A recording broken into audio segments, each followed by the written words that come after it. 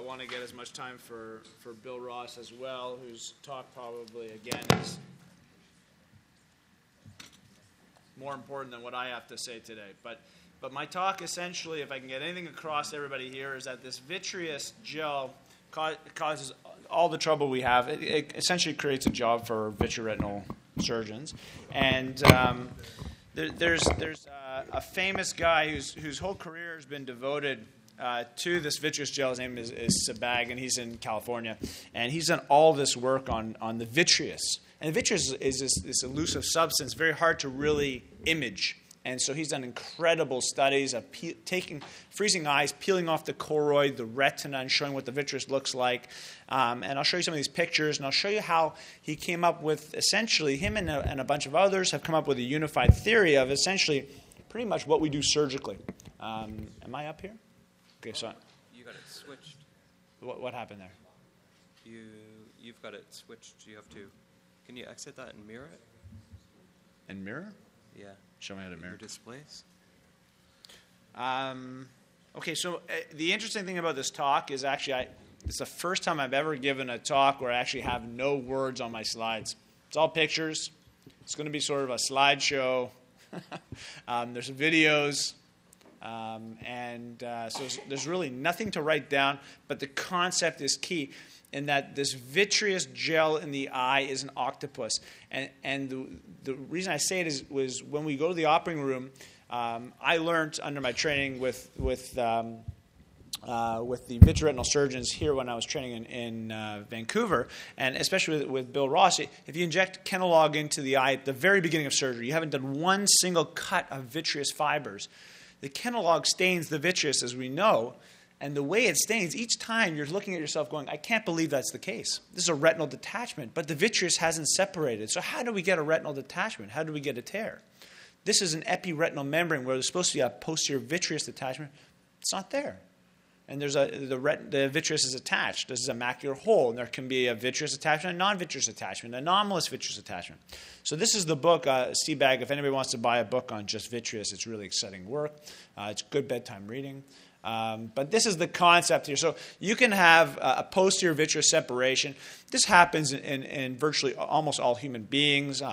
Not everybody, but probably about 80% of human beings in their lifetime will develop a separation, which is normal. Not anomalous, but a posterior vitreous separation. I'm here to talk about disease, anomalous ones. So there's this chart that Sebag has come up with, and I think it summarizes exactly what we're seeing. So if there's a partial thickness and the vitreous doesn't separate cleanly, you get all these different issues. So we're going to go through them all. And I'm going to try and do it kind of quickly so I can get up Bill Ross here as well. But essentially what we're looking at here is the interface, vitreoretinal interface disorders. And that goes from epiretinal membranes to macular holes to vitreomacular traction to vitreopapillary traction to retinal tears to pretty much vitreous hemorrhages, which are pulling on the retinal vessels. And what is really going on here is the vitreous is attached to the retina as we start off in life. After that, it's really there for embryological purposes. So you have to form an eye around something in your mother's womb. After that, it serves no purpose in human beings. Really, all it does is create business for retina surgeons. And in this case, the vitreous is divided up arbitrarily. We have lacunae of fluid. We have vitreous fibers, which are collagen and hyaluronic acid. And then we have the vitreous cortex, which is a condensation of the vitreous fibers, and that connects to the retina ILM surface. And on the far right there, I think I have a pointer. I don't know if it works. But you can see there's collagen fibrils, laminin, and fibronectin, and this amazing interconnection that will break down over time. Okay, so that's what it looks like on the left side. That's the ILM's clean surface. Thank you. The top one. The clean surface of the ILM there. And the posterior vitreous cortex, which are all your collagen fibrils, which are scanning electron microscopy.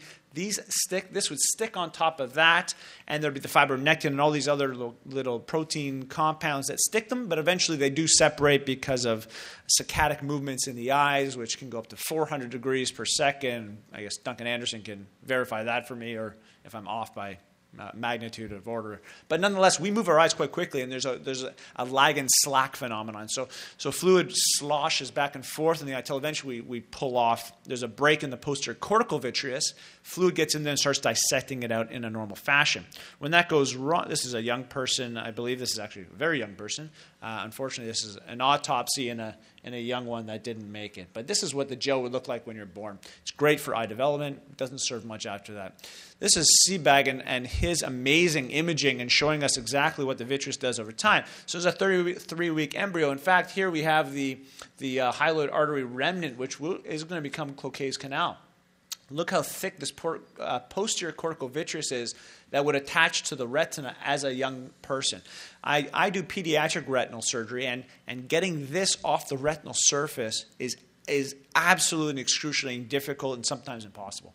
As we get older, the posterior cortical vitreous is not as intact. This here is actually a hole here in the macular region. I don't have a great one for the optic nerve. There's actually a hole in the posterior cortical vitreous there as well. But essentially, these fibers, you can see they're breaking down, then there's lacunae of fluid. And then over time, it gets more and more ratty looking, for a better description, for lack of a better description. And when you get into the eye and you do surgery, you realize that this vitreous is connected all over the place. It's like an octopus. And then this is a beautiful image just showing how it all looks when you do it in cross-section. And so here's the posterior cortical vitreous, this thicker, fibrous vitreous. This is the regular collagen high hyaluronic acid matrix. This is the ILM of the retina, a blood vessel, and all the different retinal layers. Just a beautiful photo. So moving on now. So posterior vitreous detachment. So this is what's supposed to happen. You get a break in the posterior cortical vitreous, a clean separation from the retinal surface. Our OCT here is confirming that this is off. Now, whether it's attached to the nerve still, well, it will eventually pop off. And an ultrasound is actually a very good way. In fact, it's the best way to see if there's a vitreous detachment. And here you can see clearly the vitreous. It looks like retina, but really that's the posterior cortical vitreous. And this is the vitreous in the middle. And it's separated from the optic nerve head as well as from the macula. If you look at an eye and you see a Weiss ring, we used to say that's a posterior vitreous detachment, and we were so assured of ourselves. Well, that's flip a coin. I mean, really, when you get into the operating room, you can see a Weiss ring, but it doesn't mean the vitreous is really detached from the retina. So unless you use these other modalities, we're fooling ourselves, and clinically we're not as good as we think we are. Because if you've got to work here any longer, you're going to feel smaller than my eye floaters. Here's one now. You can never look at it dead on. It's always trying to get away. Hey, eye floater. Hi. Hey, where you going? Away from your pupil. Well, maybe I'll look over here. I'll go over here. Yeah. You've got an answer for everything, don't you? So these things drive people mad, but at any rate, this is sort of a normal thing. People see floaters, and that's nothing to worry about. If it's more abrupt and you get a sudden posterior vitreous attachment, you get the flashes and floaters and sudden onset, we get more concerned because of this anomalous insertion and tears that can occur. What you just saw there is a video of an OCT. Let me see if I can play that again. This is like a movie file, but you can see in areas where it's attached and other areas where it's not attached. But this is somewhat of a clean separation here. I'll move on to the next video. So now let's get into Doctors say he's got a 50-50 chance of living. So there's only a 10% chance of that. So that's one of my favorite videos. So there's a 50% chance of living and only a 10% chance of that. Because in medicine, we tell people stuff and their heads are spinning. So I'll get into epiretinal membrane surgery and macular hole surgery. And we tell people, well, there's a 90% chance it's going to close, but a 70% chance your vision is going to get better. And then there's a 1 in 5,000 risk of, or 3,000 risk of infection, and their heads are spinning. And so that's a great video for me. So we have epiretinal membranes. So essentially what's going on with epiretinal membranes is you actually get an anomalous posterior vitreous detachment. There's still tractional areas where the gel is still attached to the retina. The retina is perceiving this as an insult. In this case, RPE cells is the predominant cell type on scanning electron microscopy or transmission electron microscopy, and these cells grow on a sheet of layer on the retinal surface, thinking that there's actually something to heal, but there really isn't. And so you get epiretinal membranes, and this is just a surgery of what we do, which you guys have probably now seen many of these. And we essentially we take the membrane and the internal limiting membrane, depending on the surgeon. The idea of the internal limiting membrane when we take it is it's a proxy to ensure we got all the cortical vitreous and the epiretinal membrane off the retinal surface, because you're one layer deeper. So there really can't be much below the internal limiting membrane. And it's hard to see here. I haven't actually stained this eye. This is just Kirker calls it naked peeling, which I like the term, but nonetheless, I attribute that to Dr. Kirker. Neat, he calls it neat. But at any rate, we peel this stuff off. The same techniques for macular holes. So let's talk to macular holes and its variants. There's all these little things you may or may not have heard of. There's a foveal red spot, the FRS, or the micromacular holes. And the names may not be familiar, but I think retinal surgeons who are getting referred these cases, we see this all the time. And the interesting one is actually the foveal red spot, where you see this little dip there in the outer retina. And patients tell you, they're usually quite young, and they'll tell you, I am seeing something dead center, and it's following my vision around. It's a scotoma in the center of my vision. And you look in and you say, you look fine. And you get a fluoresceint angiogram, and they look fine. And until we had this higher technology, we had no way to explain it. In fact, we thought they were crazy and told them to go home and see a psychiatrist. But in reality, they really had something wrong. And these micromacular holes, very much the same. They can have 20/40, 20/60 vision, quite good vision, and they may have an element of cataract, and you're looking at them going, there's really nothing wrong with you. But we've been fooled. And this technology really has advanced sort of where we are. We're getting much better at finding these people, treating them earlier, and getting, I think, better results than have even been reported in the literature. So then we go on to macular holes. Well, in the top left here, this is actually what Serge was talking about. This is a pseudo-hole with an epiretinal membrane. You get these sharp borders, sort of a squared-off macula with an epiretinal membrane surface. When you get on the surface, if you do a C-scan, which are sort of parallel to the retinal surface, you'll see there's all this wrinkling of the ILM by this epiretinal membrane proliferation. These are different stages of macular holes. Macular hole, gas still wins the day for me because most brilliant guy to figure this out without having the technology we do. So now we have 4 or 5 different classifications. You can see here whether it attaches to what's going to become an operculum, if there is an operculum, if it's not attached at all, or if it's attached at each of the ends of the edges of the macular hole. There's another classification system, and I don't think it's all that useful, but what it does show is there's various mechanisms going on in each of these cases, and yet resulting in a macular hole. So there's vitreomacular traction, vitreopapillary traction, where the vitreous is separated elsewhere but does not want to release from the foveal center or from the optic nerve. This can look like a papillitis. I'll talk a bit more about this, but this is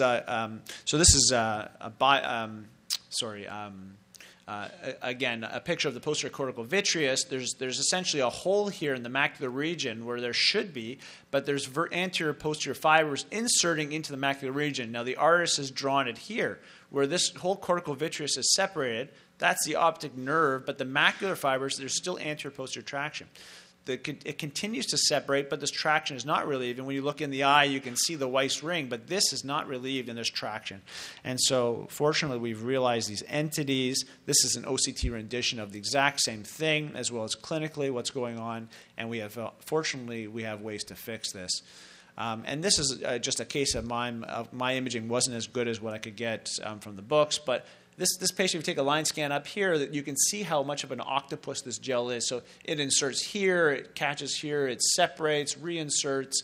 A line scan inferiorly, it reinserts there, it goes along here. In the fovea, it attaches vitreofoveal traction. In the optic nerve, right onto the nerve. And this patient looked like they had a papillitis. I mean, it looks like a papillitis, and it looks like a neuro-ophthalmic problem.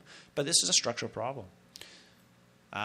This is a video here showing this patient here, essentially how it would look and sort of how it's going in and out of the retinal surface. And so I just want to really enforce that if you look at the bottom here or at the top, we have epiretinal membrane, macular hole, macular puckers, vitreomacular traction, vitreofoveal traction.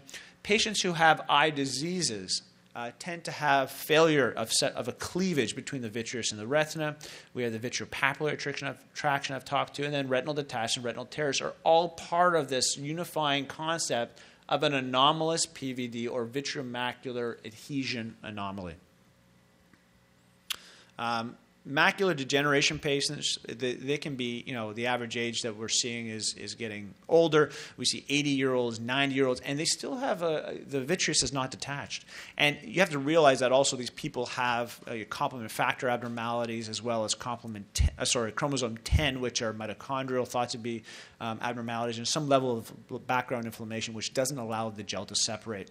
Likely in the diabetics the same. They're leaking protein, inflammatory markers, and the gel just doesn't separate. And we see patients with diabetic macular edema which are resistant to any of the treatments, whether it's laser or it's injections, and sometimes require surgery, very rarely, because we're hesitant to take out the gel because that will make our anti-VEGF therapy less fruitful. It just won't stick around. We need like a reservoir to keep it. In retinal vein occlusions as well, you'll frequently see the gel is still attached. And I just actually recently took a patient to the operating room because I'd done an enormous number of injections and lasers and everything, but there's this window of opportunity to actually save the vision. And there was an epiretinal membrane and quite visible vitreal traction anterior-posterior. And I realized that at some point you have to do the best you can with the medical treatment, the laser treatment, but then if you miss the boat and wait too long, you'll lose the visual potential. So we took them for surgery, and we're hoping the best. But again, large studies are lacking. And then finally, the horseshoe tears we're all familiar with. This is the same thing. Essentially, the gel is supposed to go to the vitreous base, which is a circle here. It should extend 4 millimeters into the retina, 2 millimeters into the pars plana. It's about a 6 millimeter wide area. Bill Ross knows everything about the vitreous base because he's a buccal king and loves to buckle the vitreous base for retinal detachments. And this is really his area of expertise. And tears occur in this area when there's, say, a posterior anomalous insertion at that location. You get a tear, and that's been lasered. This one has caused a horseshoe tear retinal detachment. So there's some new stuff out there. So what can we do? So surgery is actually, when you get to the operating room, it's quite enjoyable surgery and interesting surgery. And I've shown you all the videos. But can we do something different and better? There's some new stuff on the market. Octoplasma has caught a lot of attention. It's good. It's not, I think, a fantastic product, but it has many, many good uses. Essentially, for vitreomacular traction, we saw in their MIVI trials, about a 30% release of vitreomacular adhesion, where it would occur in about 7.7% of patients without treatment, or with just the placebo injection. So the placebo injection actually works, and people who do Avastin injections or Lucentis injections or any injection into the eye will tell you that once in a while a patient will come in and say, all of a sudden I've got all these floaters. So you've induced a posterior vitreous detachment just by these constant injections into the eye. So placebo can cause a vitreous detachment. But the editorial really says, well, pharmacologically, pneumatically, or surgically, surgical is the gold standard.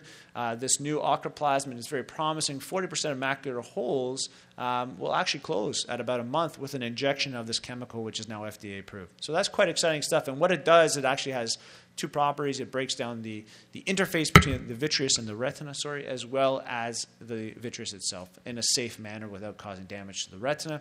But of interest, and just recently in a journal, they published a report on injecting C3F8 gas, and it looks like it's just as good as octoplasma.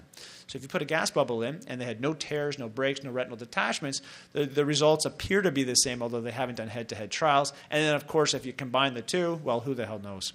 But interesting stuff for the future.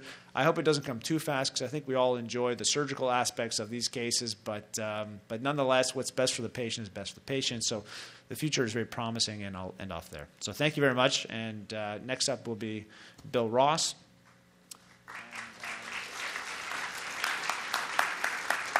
He'll be talking about challenging cases and interesting fluorescein angiograms.